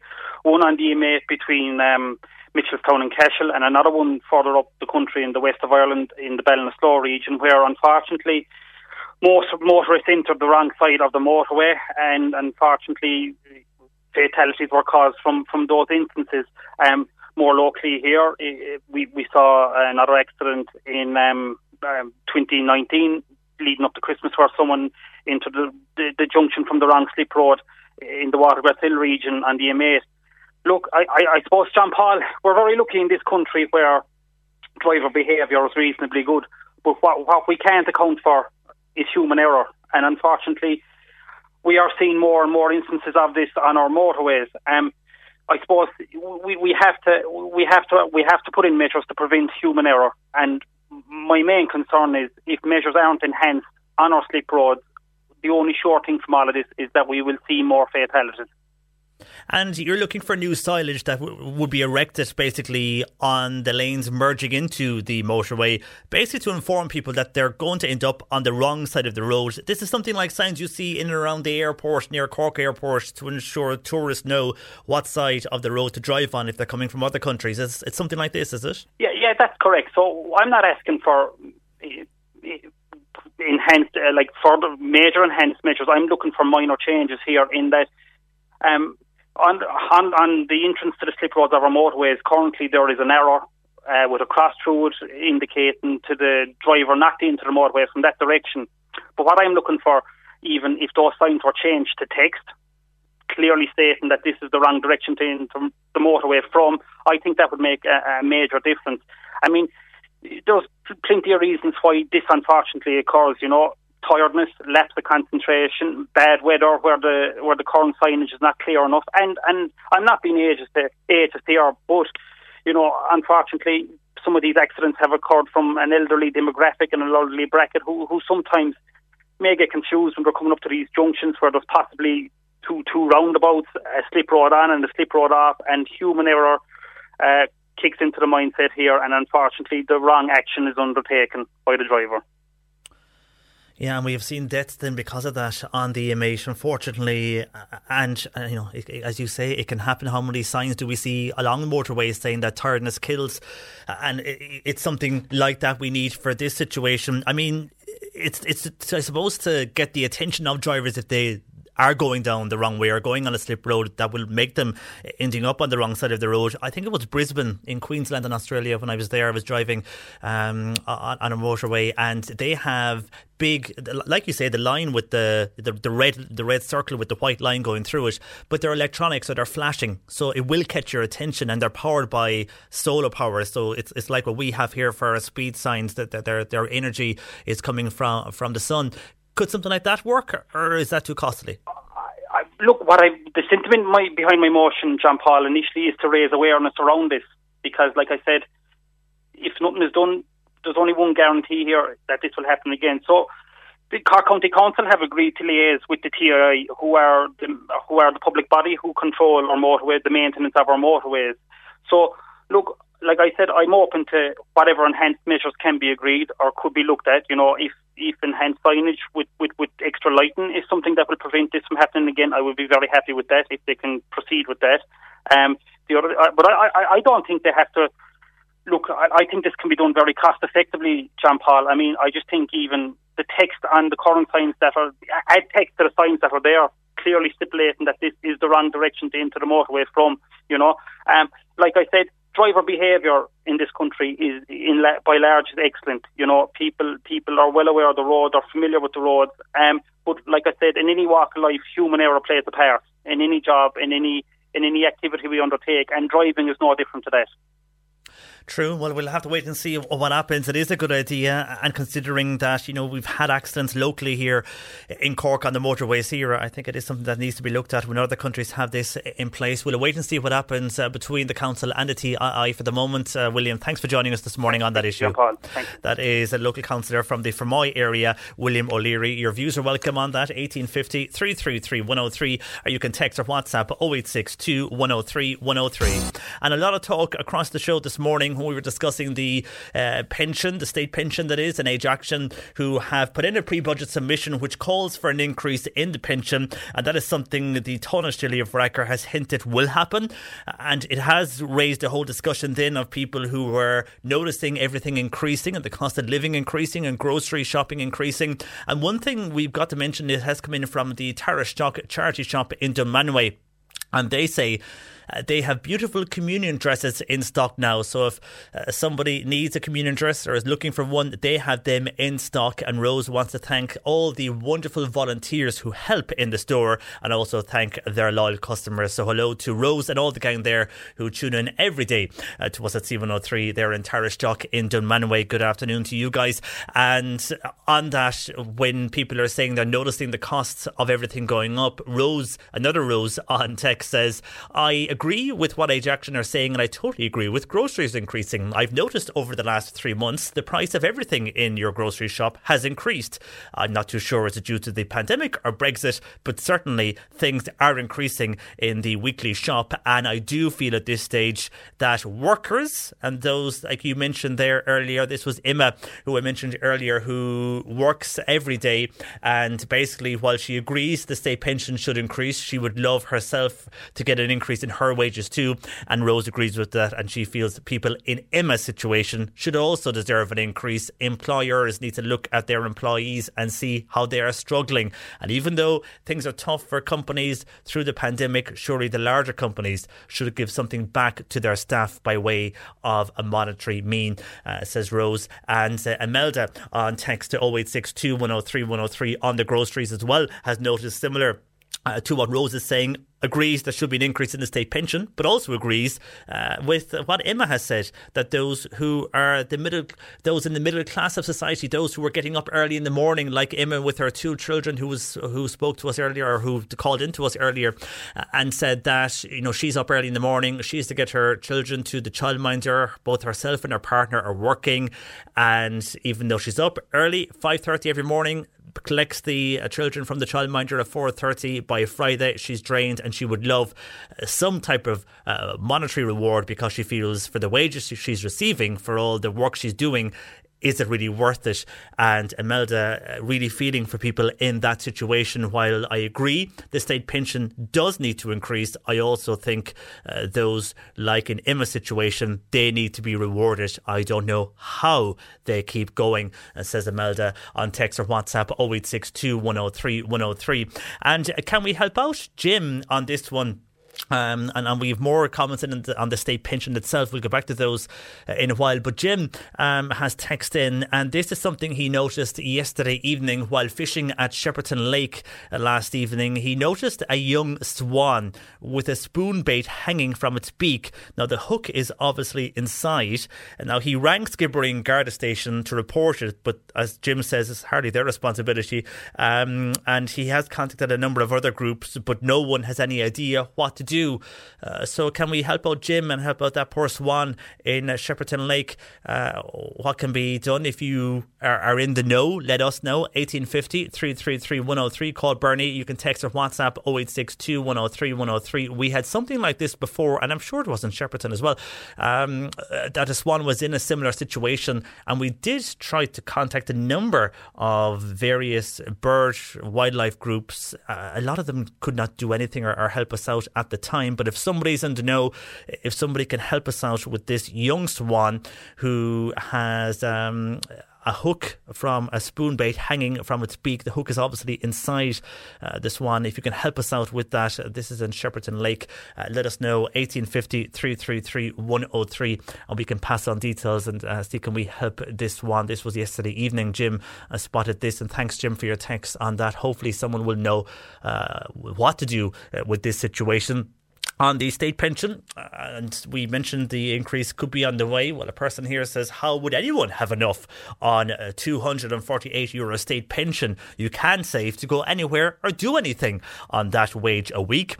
While another texter says, I think the government should be stripped of their very high wages. Then they might have enough money for pensioners or those who are on social welfare or those with disabilities. They might be able to spread the money out then to others rather than them themselves having very high wages. And we spoke there to Councillor William O'Brien. This is on the issue of the motorway and people who either for one reason or another drive down the wrong side of the motorway, and it's causing to accidents, and it works both ways, because if you're driving on the right side and you see a car coming towards you on the wrong side, unless you're quick enough to swerve, not all and not everybody is, and that is what is happening. Unfortunately, it can be down to a number of reasons. Tiredness can play a factor. A number of people have got in on this by text and WhatsApp. First of all, a texter here is saying common sense should tell drivers whether they are from the area or not.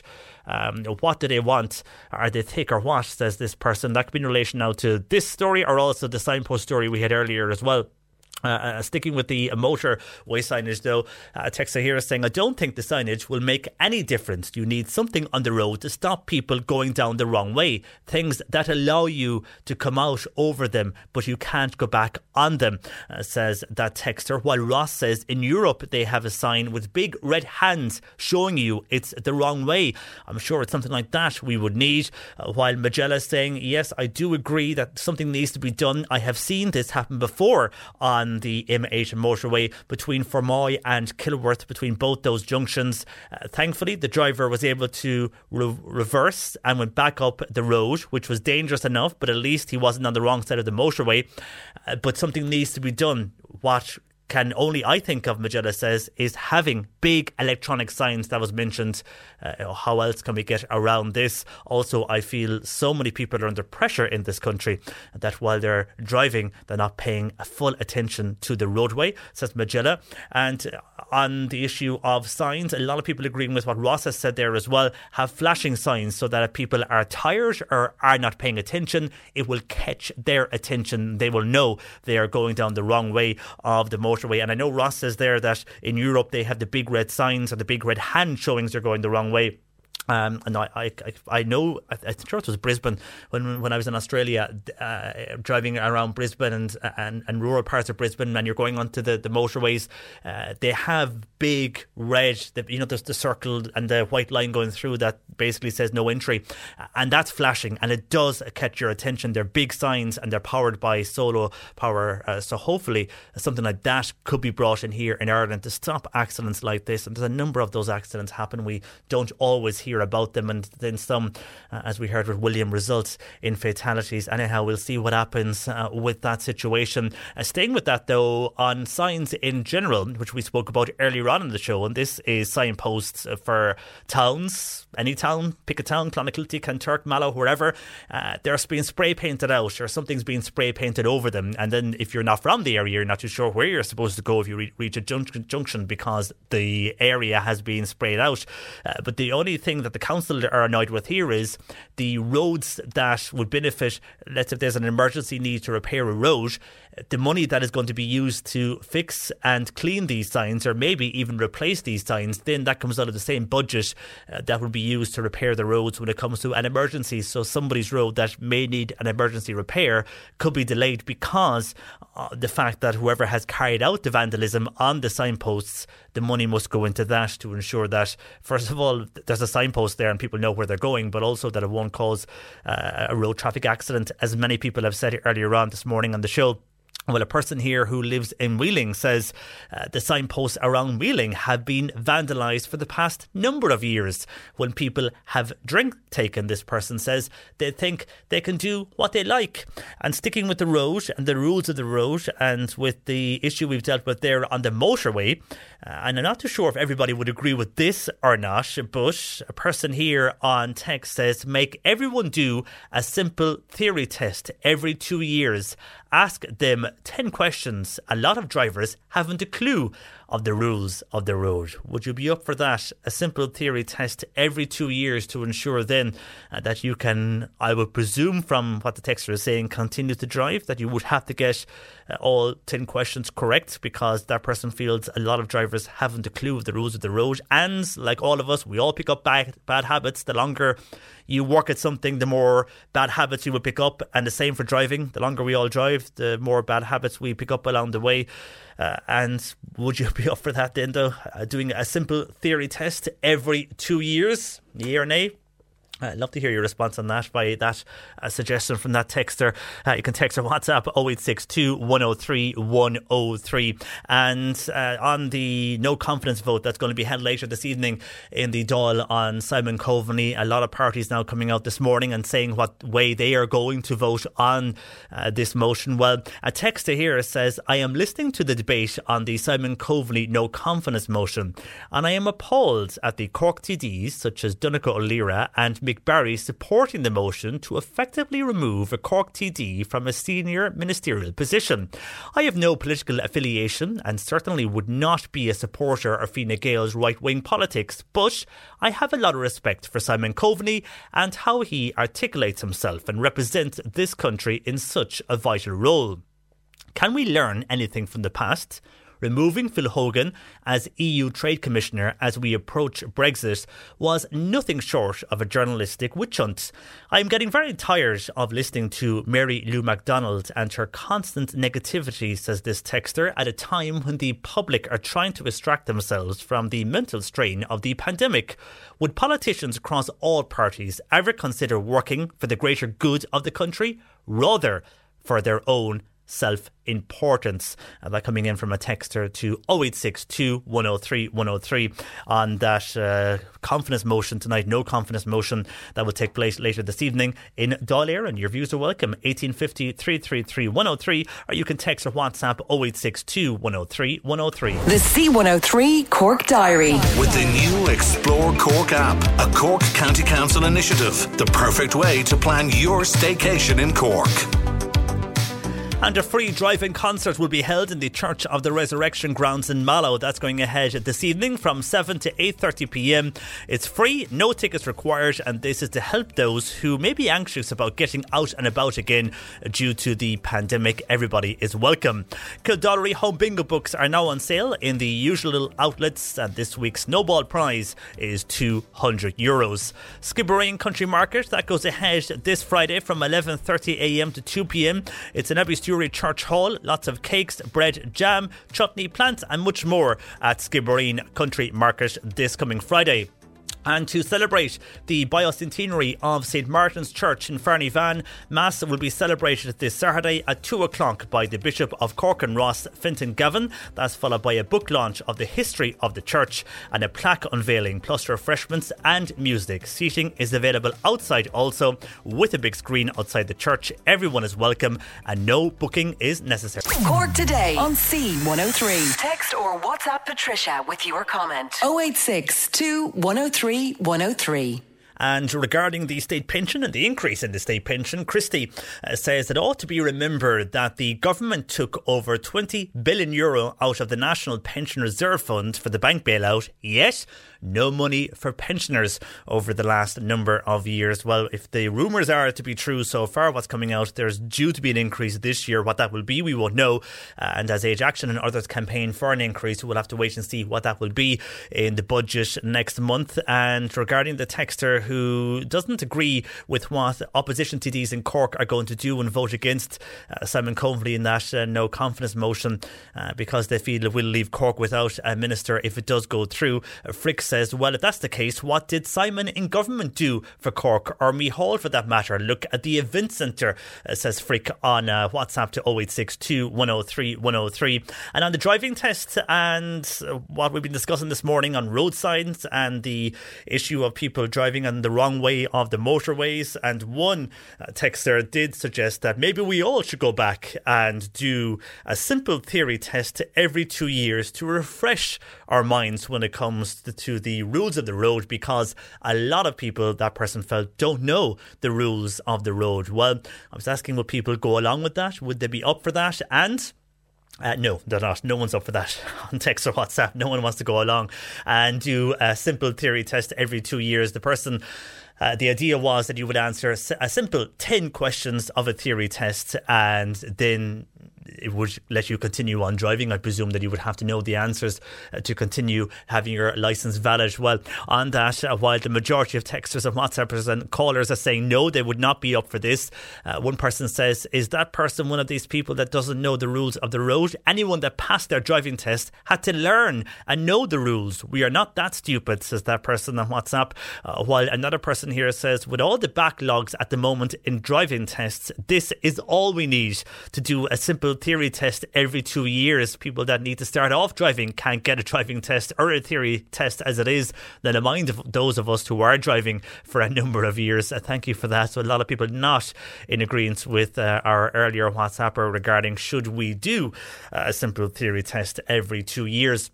And just going back to something we discussed earlier on the show, and everybody was in agreement with this is the large UK retailers. They're going to shut their stores on St. Stephen's Day.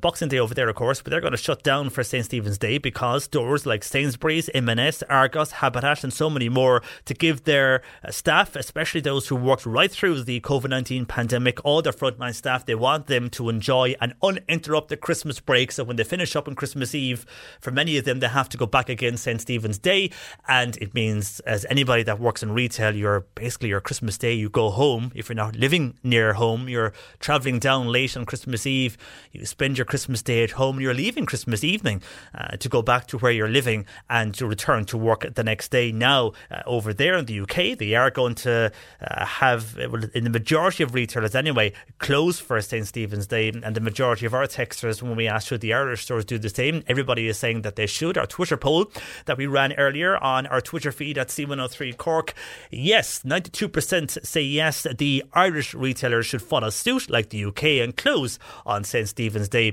while 8% of people say no, but the majority feel that stores here as well should close on St. Stephen's Day. That's on our Twitter poll, and thank you for taking part on that on Twitter at C103 Cork. Now, yesterday, there was further investigations into the murder of a baby boy in County Kerry 37 years ago, and Gardaí again have renewed their appeal to his mother to come forward. This is the body of the newborn baby known as Baby John, was found at Whitestrand Beach in Carrickaveen on the 14th of April in 1984, and the infant had suffered a number of stab wounds, and investigations are still ongoing. The remains of the body were exhumed as part of an ongoing investigation into his death yesterday, and this is all part of the Kerry baby story. Tragic on what happened at the time. The reason for this is because of scientific advances in DNA. They're hopefully investigating, Gardaí are hopefully that with the advances in DNA that this would lead to some sort of new information in their ongoing investigation. And I know this morning superintendents in Kerry have been saying that they just want to deliver justice for baby John, and again they are appealing for anybody who may know something of what happened back in the 80s, back in that year 1984, or knows of something since then, they're appealing for anybody to get in contact with them. And you can do that by contacting Killarney Garda Station on 064 663 1222, or indeed any Garda station. And at the time there was a lot of controversy around that story. I mean, that story was going on because of wrongdoings in that investigation. Up until 2018, it was again back in the news, but this now concentrating on the late baby John. And what everybody wants is for whoever knows anything about this to come forward. It's just such a sad story. And maybe something will come out from this, and with the developments in DNA that we will know more, but we'll have to wait and see what comes out from that investigation. But Gardaí today are appealing for anybody with information to contact your local Garda station or Gardaí in Killarney. We're going gardening next with Peter Dowdall. Across Cork City and County, this is Cork Today on C103. And just a final few comments in on benefits, and this when we were discussing the state pension due to increase. And mother here says, I am a mother to 2 children. I think the monthly child benefit should increase. €140 in child benefit doesn't go very far. And also another person in with a similar comment on that. And another texter says, I don't agree with the state pension rise. People on job seekers allowance get a measly €203. No talk of an increase for us. Not like the state pension, which are due to get an increase, give the rise to us on the job seekers allowance. And a motorist, John in Bushevant says, motorists are careless with parking in Bushevant and they take up 2 spaces rather than 1. They're not able to park properly and they're not taught how to park into a space. When we were discussing the learning of driving and a simple driving theory test earlier. And on driving on the wrong side of the road, a texter here says, what about red meaning stop at traffic lights? Some people think it means they're excluded and they can keep going, says that texter on 0862 103 103. Well, from driving habits, let's go to your gardening habits. And Peter Dowdall, the Irish gardener from theirishgardener.com, joins us as usual on a Wednesday afternoon. Afternoon to you, Peter. I'm laughing listening to you, John Paul, talking about people getting irate at red lights and parking. But there you go. We're all the same, aren't we? You'd never go through a red light, of course, Peter. Well, sometimes I think they're Christmas decorations, but no, I wouldn't. No, I wouldn't indeed. No, I wouldn't do any. I'd never break the law, John Paul. Of course you wouldn't. No, you're too good for that. No, never break the laws, right? It does happen though. I see that more and more in the city with people rushing that they end up, as it just goes red, running through the light. But I think that's to do with our crazy lifestyles at the moment. And you know what's even more dangerous, I suppose, if you like, my little one is, well, she's not little anymore, she's 10, but I'm paranoid about her on the zebra crossings. And you see, I need to explain to her, like, that just because you're on a zebra crossing, somebody could be texting her on the phone or not see you. Do you know what I mean? You just have to make sure the cars stop. Do you know? Yeah, anyway, you're right. Yeah, you're so right. Those zebra crossings, I wouldn't be just jumping out at all. No, right, let's go from driving to gardening. And Peter, we've had a lot of questions in, but this is one that came in earlier this week from Dave, and it's something you mentioned a few weeks ago in the show. It's basically, he has a tree. Now, he's not sure of the species of this tree, but it's basically was damaged during a storm and it fell. Now, it's hanging over. Everyone is telling him to chop it down, but he wants to get advice to bring it back up. Now, he said you discussed something like this a number of weeks ago, and you mentioned a man that does this. He wants to know if that person still does this, or do you know any more about it? I can't remember exactly what we spoke about, John Paul, in this regard, but if it's a tree that's overhanging and it could be a possible hazard, yeah, you'd absolutely want to get a qualified tree surgeon to have a look at it. So depending on what part of the county or the country you're in, the person I probably recommended is the person I use for all my tree work, and it's a fellow by the name of Neil Vaughan. Now, he's based down around Lissard and Macroom, but he works everywhere, but he's, as I call him, the tree whisperer. What he doesn't know about trees isn't worth knowing, if you like. So get in contact with him. I think it's Muskerry Tree Care is the name of the company. ask him to have a look at it, and he'll certainly advise you and give you the right advice on it. Okay, Dave, hopefully that helps you there. And Anne is in Bantry. She says that we planted a tree, and we did this with this tree about 20 years ago. Now, she doesn't know what type of tree it is, but after planting, she was advised that the roots grew everywhere and should not be planted near houses or buildings. Now, prior to Christmas, they did cut down the tree, but unfortunately now the new roots are appearing all over the place. They are growing very well. The tree looks lovely in June, July and August. It has lovely green creams on it, but what should we do now? And by the way, she says that these are new shoots coming through again. Yeah, what's happened here, if I'm reading or if I'm hearing the question properly, is there was a tree planted with an invasive root system, so she was advised to take it down, which she's done. But what the root system is doing now is there's still plenty of life in those roots, and they're taking up the energy from the soil, and along the root system they're sending up suckers, so they can, I think from the description of it, the different greens and creams in the leaf, it could be the variegated poplar, which is a renowned one, notorious for an invasive root system, and should never be planted within 200 metres of a pipe or a property. So, and that's quite a distance, 200 metres, like that rules it out of nearly most domestic sized gardens. So where it's coming up now, it is a problem because it goes in search of water, so that's why it goes for pipes, and it'll go to foundations. It'll interfere with everything. The only thing to do is if you try and rip up every bit of the root system, but that's going to be nigh on impossible in most situations. I'm very slow, and I rarely recommend the use of any herbicide or weed killer, but I think in a situation like this, careful application of a weed killer might be the right way to go. And the weed killer you would need for something like this is what are referred to as brushwood killers. There's several different brands. I'm not that au fait with them because I don't use them or haven't used them in many years. But in a situation like this, I think careful localised application of a brushwood killer, you get it on. It's probably the wrong time of the year to do it now. You need to get it onto the growing tissue, which will be in the spring again. Put it on to what's above the ground, and it'll in as many places as possible. So get to as many of those suckers as possible, and to get that chemical back into the root system. But do it in early spring when it's just coming into leaf would be the best time. Okay, and this person here has pruned 2 hydrangeas last year. Now, one is full of flowers, but the other didn't flower. Now, it is full of nice, healthy green leaves, but no flowers. Did I prune it too much? And also, this person wants to know, is it okay to plant Gristolinia hedging now? In answer to the hydrangea question, I'd say it's pretty straightforward. I would say yes, you probably pruned it too hard. So if it's giving good green leaves, it's very healthy and it's fine. And don't ever worry if you prune something too hard, and people would often ask me, should I go this hard or that hard, or when should I do it? If you prune something too hard, and even if you prune something at the wrong time of the year, it's very unlikely that you're going to do long-term damage to the plant. So that hydrangea will be fine. As you can see, it's still producing loads of green leaves, and it'll start flowering again next year. You just need to be careful. You probably pruned it a bit too hard, but there'll be no long-term effects there whatsoever, I wouldn't think. Yes, you can plant Gristolinia now. You can plant Gristolinia really at any time of the year, provided you water it. However, it depends on how you get it. So if you want to plant it now, you'll be planting what's called potted plants.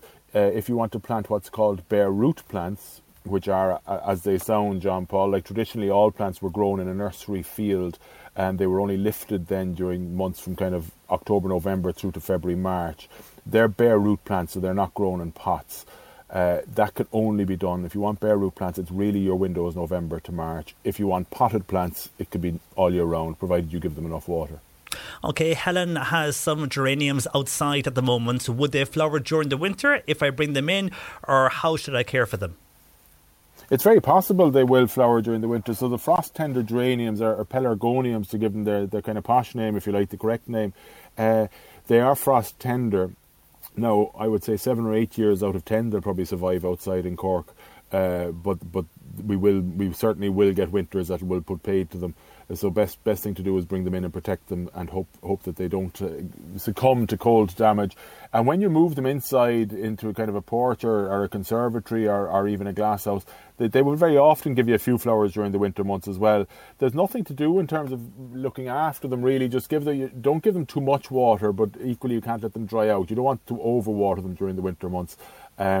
Just bring them in, let them do their thing, and then come the spring of next year, so March, April next year, I'd start kind of cutting them back, because they can be prone to getting a bit leggy and lanky, so maybe prune them back a bit to encourage them to get bush out again. but that's next spring. Okay, and from Helen, hopefully that helps you there, to Mary is in Banleen. Now, she planted 10 angel winged plants with silver leaves last year. Now, they grew lovely, she says, but this year she has lost 4 of them. They look as if they are rotting. Now, they're all in the same bed, so why are some of them dying?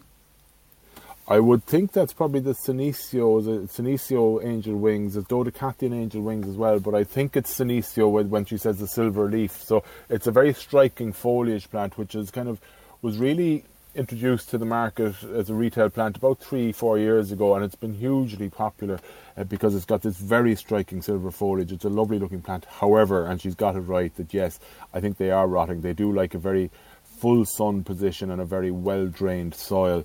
And of course, we're in the south of Ireland, and grand, we get plenty of sunshine from time to time, but we also get plenty of rainfall. And if the soil is holding the water at all, that plant will just begin to rot. And I think that's what's happening. In answer to the second part of the question, why are some going and why are some okay, I suspect it'll spread probably to all of them. So what you'd want to do is take out the ones now that are okay, and maybe improve the drainage in that soil, or alternatively maybe move them to another part of the garden, or you could even grow them in pots where it's obviously the drainage is going to be that much better. Okay, Michael wants to know, can he prune rose bushes now?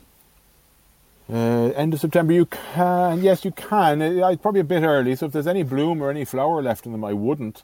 You may as well enjoy the rest of the flowers. However, if they're finished flowering, they're looking a bit untidy, yeah, you can. I mean, really the window is kind of any time from mid-October to the end of February, so we're only a week or two out. It's not the end of the world. The only thing by pruning them a bit too early, which it is probably a bit too early, you may encourage some new shoots a bit early, which could be susceptible to frost damage, but equally pruning it a bit early, and if we get a mild winter, you might get some flower over the winter. So the answer to the question is yes, you can, but you have plenty of time left to do it anyway. You have all the winter to do it. And Mary wants to know, is there any spray that we could use before setting our veg next year? We just couldn't keep the weeds at bay, and sadly the weeds took over. Also something for the carrot root fly, asks Mary. I hate to say to you, Mary, but there's not a chance on earth that I'd recommend putting a weed killer down any spray if you're going to be planting vegetables afterwards, because you're going to be eating the vegetables and you don't know what you're going to be eating with the residue of the weed killers. So no, absolutely wouldn't recommend the use of a chemical herbicide in that situation. Now, what you can do, because I mean, obviously weeds is a problem, and I obviously would encourage everybody to grow as much of their own food as possible, because number one, it's good for you, but it's also great fun. But yes, weeds, it is high maintenance, and weeds are a problem. So what you can do, instead of looking for a spray bottle before you plant them out, is mulch the area. So even the area that you intend to plant, if it's going to be fallow for the next few months, even just put old newspaper or any kind of paper that will compost into the ground on top of the area, water it so that it becomes quite sodden, it won't blow away, and cover it with some garden compost or bark mulch or any organic matter, and that then you can actually plant straight through that next year into a weed-free situation. So you can do it quite easily organically. And the carrot root fly, the best thing to use is probably the fleece. You can get a fleece at time of planting. They're little collars that you can put on, fleece collars that you can put on, but that will be at time of planting. Okay, and we've only under 2 minutes to go, Peter, so I'm not too sure if you can answer these questions briefly, but Kath is on and she loves hydrangeas, but where she is living, her soil is limey and she always ends up with a pale pink. Can she do anything to change the colour? You can add a thing called aluminium sulfates, which will turn your pink hydrangea blue, if you like, because it'll make the soil more acid. It's sold as hydrangea colorant, so if you go looking for hydrangea colorant, that's what you need to add to the soil. You need to add it a few times, but the instructions will be on it, but that will work, yeah. And we mentioned angel plants there. Are they available to buy now? They should be in most garden centres, I would think. Yeah, I would think they would be. Okay, and Mary's in Skibbereen, and she wants to know if she can transplant a young red robin plant at this time of the year. She wants to move it to where her hedge is dying. Depending how young, so it's probably still a bit early. If it's only in the ground a couple of months, yeah, you'd be safe enough. But if it's been there for more than a year or two, I would wait. Just another, you really don't want to move anything like that until November onwards, so you don't have long to wait, but move it from then on. Could I very briefly, before you finish as well, John Paul, just want to put the call out. I'll be back on the Today Show soon enough with Dahi, probably next month or whenever it kicks off again, doing gardening. But I'm also looking for some what I'm calling green heroes. I want to highlight the work that many people are doing around the country, be it individuals helping bees and helping pollinators, or are doing their bit to be green and sustainable, or maybe it's a business, or maybe it's a school. But anybody who's doing a bit above and beyond, I think everything to do with climate and biodiversity and everything is very, very negative. I want to highlight some of the positive work that's being done. So if you go to my Facebook page, The Irish Gardener on Facebook, you'll see a post towards the top of my page. And if you want to nominate somebody to be considered to be a green champion, put it in the comments there. I'd be delighted. Excellent, Peter. That's a great idea. So best of luck with that, and we'll be seeing you here next week, and also you'll see his face on the Today Show. You'll hear his voice here next Wednesday again on our show. For the moment, Peter, best of luck, and we'll chat to you next week. Thanks, Jean-Paul. Take care. Bye-bye. Peter Duddall there. And you can check out his website, theirishgardener.com, and as he said there, on Instagram or indeed on Facebook at The Irish Gardener. Patricia Messenger is back with you tomorrow with Cork Today from 10 a.m. Enjoy your week. Enjoy your Wednesday. I'm John Paul McNamara. Normally, being a little extra might be a bit much, but not when it comes to healthcare. That's why United Healthcare's Health Protector Guard fixed indemnity insurance plans, underwritten by Golden Rule Insurance Company, supplement your primary plan so you manage out-of-pocket costs. Learn more at uh1.com. When you make decisions for your company, you look for the no-brainers. And if you have a lot of mailing to do, Stamps.com is the ultimate no-brainer. It streamlines your processes to make your business more efficient, which makes you less busy. Mail checks, invoices, legal documents, and everything you need to keep your business running with Stamps.com. Seamlessly connect with every major marketplace and shopping cart. Schedule package pickups and see your cheapest and fastest shipping options from different carriers, with rates up to 89% off USPS and UPS rates. And with the Stamps.com mobile app, you can take care of mailing and shipping wherever you are. Make the same no-brainer decision as over 1 million other businesses with Stamps.com. Sign up with code PROGRAM for a 4-week trial, plus free postage and a free digital scale. No long-term commitments or contracts. That's Stamps.com. Code PROGRAM.